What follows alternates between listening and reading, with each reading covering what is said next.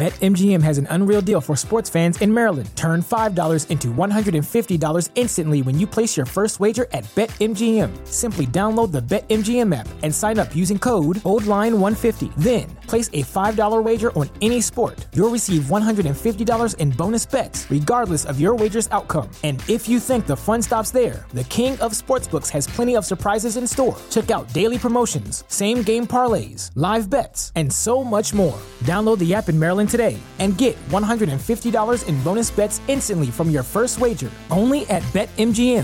BetMGM and GameSense remind you to play responsibly. See BetMGM.com for terms. 21 plus only. Maryland only. New customer offer. Subject to eligibility requirements. Rewards are non-withdrawable bonus bets that expire in 7 days. From issuance, please play responsibly. For help, visit mdgamblinghelp.org or call 1-800-GAMBLER in partnership with MGM National Harbor. Promotional not available in Washington, D.C.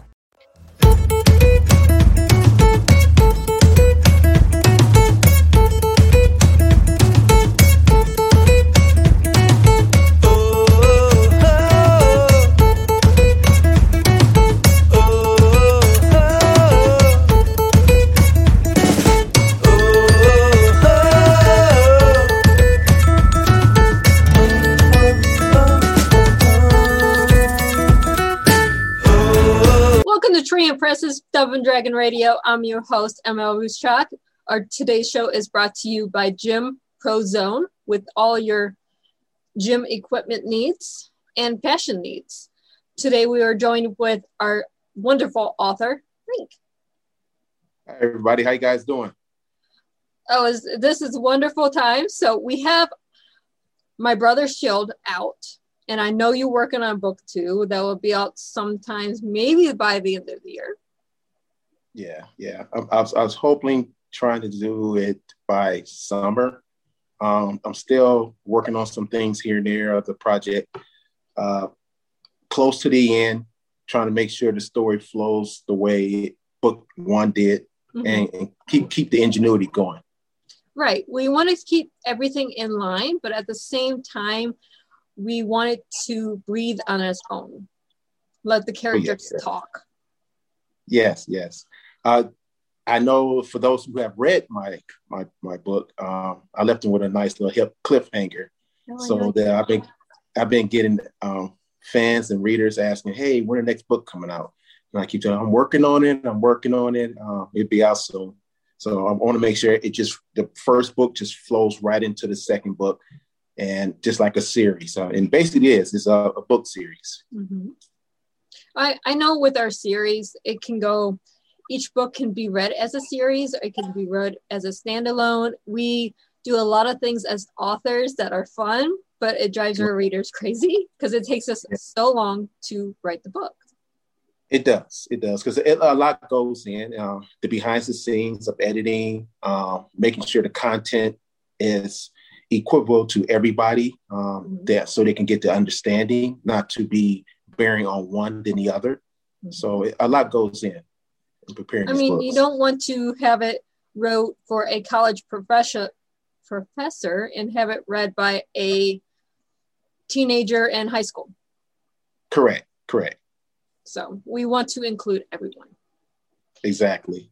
But for those of us who haven't read the book, and I don't know how many there are listening to this, but I know there's a few. What is book 1 about? Book 1 actually goes in off of 2. Book 2 goes in off of 1 where he's looking for his wife. And the cliffhanger for those who have read it, she's missing. Mm-hmm. And his whole world just comes to a crumble. He got to stay maintained on his focus of doing his working his assignments, trying to keep the team back a little bit. But the main focus is trying to find his wife. Now, okay. Can you hear me okay? Yes, I can hear you. Okay, good. Because I'm having computer issues because those of you who are not in wonderful Ohio right now, you don't know we're in the middle of a blizzard. So my computer is being all wonky. It's winter. Gotta love it. But it's what it is. So we have the cliffhanger. He's looking for his wife, the internal turmoil, keeping the team together. We're looking at everything. Now, I know it's not going to be cut and dry in the second book, because it wouldn't be interesting if it goes, oh, here's my wife. Okay, we're done now. So no, it's a struggle. I mean, it's I think at one point in the book, he's like right there, but don't know she's there. Mm-hmm. That kind of thing. They miss each other a couple of times in passing. Mm-hmm. I say in another incident, she sees him, but he don't see her. And then another incident, they don't see each other, but they're right in each other's area, doing the struggles of him trying to find her, as well as trying to bring these other guys to justice. And it ties into a lot of things that occurred in the first book. Okay. So it's a continuation on of a lot of criminal activity. And again, it's based out of the Ohio region, Cleveland area.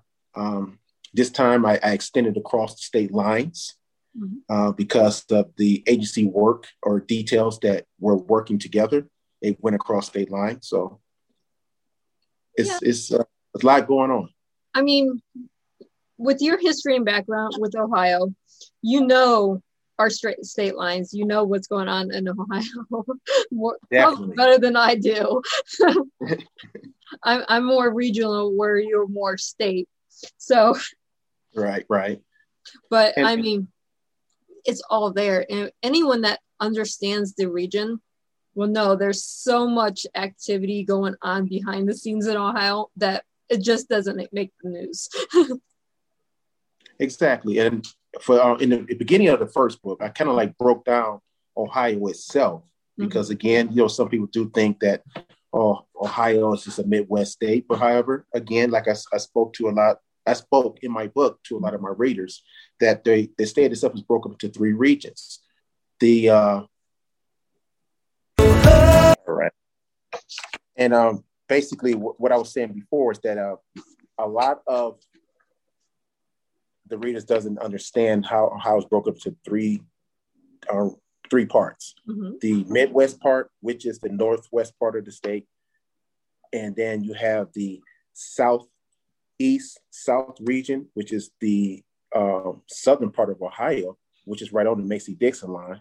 And then you got Northeast, which is actually where the East Coast meet the Midwest. Mm-hmm. And Cleveland sits right inside that East Coast barrier, where a lot of things go on that's more eastern coastal development. Yeah, if you don't know the area, and you did a wonderful job with describing this in your book, you would think Ohio is just all the same regardless of where you go in the state, and it's not. You have different mindsets, you have different cultures, it's a true mixing pot depending on what part of the state you're in. Right. And a lot of the British wars back in the 1700s were fought a couple in Ohio. Mm-hmm. And it was founded by Cleveland, the guy who was fought in one of the wars there. And that's why Cleveland got his name. It's monarch, I should say. I mean, there's a lot of history here. Right. If you don't understand the history, you don't understand the state. And if you don't understand the state, then you wouldn't understand the politics. You wouldn't understand the mindset of the people that live here. But you did a wonderful job in book 1. So I am anxious to see it in book 2. Like I said, book 1 flows right into book 2. I kind of recap a little bit to bring the story back up. Mm-hmm. So the readers won't be just like, okay, where did this come from, kind of thing. Mm-hmm. So I brought that back in so they could be involved right into time. It's kind of like how if you was probably watching like a Netflix series, mm-hmm. and you just got done with season 1 and then season 2 pops up. You want to get that background of what kind of ended in season 1 and bring everybody back up to speed so season 2 just flow. Right. I mean, there's going to be people out there that mistakenly picks up book 2 and don't know what's happened in book 1 to get to point B. Right. So you have to have that backstory, that recap to bring everyone up to speed. So even if they don't pick up My Brother's Shield, they understand where the book came from. Exactly. Again, I try to use historical spots that readers who are from Ohio, Kentucky, West Virginia area, and even New York, they would have that makes sense. Use certain places that would bring back memories. I remember reading a review from book one, and one of the readers there said, "Hey man, you made it brought back memories of living in the state," because I guess that reader at that time had moved away from Ohio. And as he read my book, it brought back genuine memories of him living there and how things really went on within the state, within Cleveland and social boundary areas of the state. I mean, you brought in so much of the history in the first book. I'm no longer in the Cleveland area, but I remember going to almost every place you mentioned in book one. Correct. I mean, we talked in length about this during the first interview. Right. And I think at the first interview, I might have just started with the sequel. And now I've progressed a lot in it, but still got to tie some things up to bring it to a close. And a lot of good historical, because a lot of spots that I did mention in book two is going to bring it home as well, help with to bring it home. I'm very thankful that you're taking your time to make sure everything flows, because that's going to make my job as your publisher that much easier. Yes.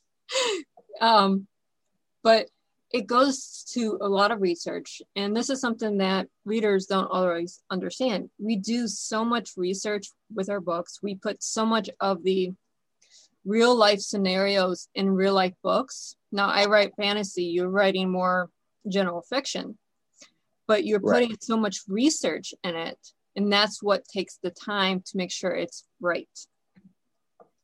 Correct. Because I mean, I've seen movies and read books where I'm like, wait a minute, that's not correct. But then I get the genre that the author or the writer is trying to put in place, but it helps a lot, especially if a person's from that region or that city or that state, to have the right areas that you're trying to proclaim in your book, because it brings their attention more into what you're trying to present to them as an author or a writer or that entertainer. Right. I was writing a story last year. It's not even going to be published yet. With another author, we put so much research into finding out what the city looks like, what the name of the streets are, how many stoplights there are per street. It's a lot of tedious things, but makes the story more believable. Right. It does. It was the other day, I was watching an old movie with Kevin Costner in it. It was called Draft Day, and it was mainly focusing on the NFL draft, and being that he was a monetary coach of the Cleveland Browns at the time, he was trying to build up the Browns team for the upcoming season. However, the areas that they shot, I'm looking to see if it coincides to the story. And that cinematographer, the director, the writer, they did everything that I'm doing right now and things that you're speaking of as well, of bringing those tedious things into place so it could capture the audience that's watching or reading, the story. Right. I mean, there's things, if you're doing a fiction like Marvel, you can use different cities to make your city look believable for that kind of film. Where if you're doing a film that's like Game Day or Draft Day or something like that, you have to have the city on point. You have to do the research. You cannot just say, oh, this is Cleveland or this is New York or this is LA. You have to have the city actually on point for what you're filming. Right. Because it's all about, I mean, even though I'm writing fiction, are we still there? Yeah, you were here. Okay. Even though I'm writing fiction, I still have to bring that integrity into the book, because you want to have some truth, even though you're proclaiming it's a fictional book. So that so that reader can say, I trust that I'm trusting the story. Exactly. You have to bring the reader into your city. You have to bring the character into the reader's mind. So the only way you can really bridge that and make sure everything is on point for that reader, for that character. Because if you miss one little, I'm going to make this fictional. If there's 32 steps to the building in Cleveland, that's right there on like by the river, and you say there's 10, you're going to get called out on it. Oh, definitely. Especially if you have a person who's homegrown from that area.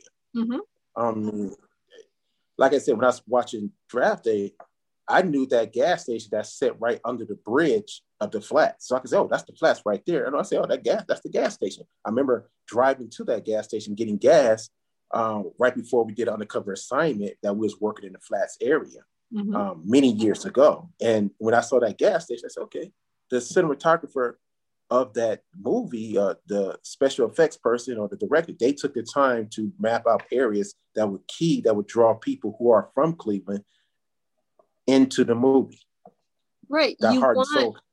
You're writing about a city. You want to draw in your local audience because your local audience is going to hype it up to get to your national audience. Right. So, and the same thing in book 2, I made sure even when it crossed lines, I made sure those are actually real areas within those states or that vicinity. So when a person who may not be from Ohio, but from Kentucky or West Virginia, they say, oh, okay, I know where that area is at. Right. And this guy knows his stuff. Well, you're going to go into Kentucky or West Virginia or that area. I'm going to pick it apart. That's my home. Okay. Where Cleveland is your home, Kentucky and West Virginia is my home. So I'm going to pick it apart and go, okay, is this where? Exactly. And I kind of thought that when I was writing the story. And keep in mind, I try to put a true event in each chapter that I write. Even though it's fictional, there's some truth to that to bring that story, the concept into play. Right. So being said, I had to make sure the parts I'm talking about, the area I'm speaking from is real. Right. There's no BS. Right. Your storyline can be total BS, but your cities have to be on point. Exactly. And like you said, if I'm presenting something that's off point, even though the story is fake, you don't get caught up. Like, man, that's not real. That's BS. And that sometimes may turn some readers off from things. So I got to make sure that everything's in play. Yeah. I mean, if you do your research right, and you know Uncle Joe sat at this gas station that has a single pump every day to play checkers with, Billy Bob, right? The reader's going to know that. Exactly. If you have the gas station, but you don't have Uncle Joe in there, they're going to go, wait, is this the right gas station? I mean, you don't have to do that much of a detail, but there's those readers that will pick up on that. Exactly. And it's like I say, it's good to already, like I say, worked in that area, because then you have some inside knowledge. So when you do research different vicinities, you know how to put it together. It's like, when we take out our puzzle out of our box and the pieces are all scattered, you want to make sure that them pieces interchange with other parts of the puzzle. So at the end, your picture, your story is complete. Oh, no doubt. You have to do that, because otherwise you leave so many plot holes. Now, as a fantasy writer, I can do this because now I can go in and fill in those plot holes with another book. But in a general fiction with real life areas, you can't always go back and write another book based on that area. Exactly. And especially if the storyline is not going in a direction where it's going to continue on, or be able to bring back that part that you thought about. The other thing is I do bring back different areas, speak upon old characters as well as developing new characters in this book. So the story that it spins off from, it still has the continuity of that in there. Now, we have a few minutes. Is there going to be a book 3? I'm thinking about book 3. I'm thinking about it, but I'm trying to figure out how I'm going to do this, because the ending that I have proposed for book 2 may end right at book 2. But as I continue to write, I may come up with, because I got 3 endings right now that I'm proposing to put in play. So depending how the story translate or transition as it go, depends what ending I'm going to use. But I have thought about book 2, and I may just go off another spinoff that way. But I want to bring 2 and 1 to I ain't gonna say closure, but where my fans will be on another cliffhanger. True. Spinoffs are always good when you want to end a series or in that way you can continue the story, stay true to the story without it being a true cliffhanger, or you can do a whole different storyline based on 1 or 2 of the characters from either book. Right. So I'm kind of playing around with it right now. Well, we're almost out of time, and I'm watching electrical lines sway, so I'm thinking that power is going to be leaving us very soon. So I will talk to you later, Link, and thank you so much for being on the show today. I appreciate you having me, and you stay safe out there, because I know how those storms can be, living in Cleveland for so long and I actually traveled.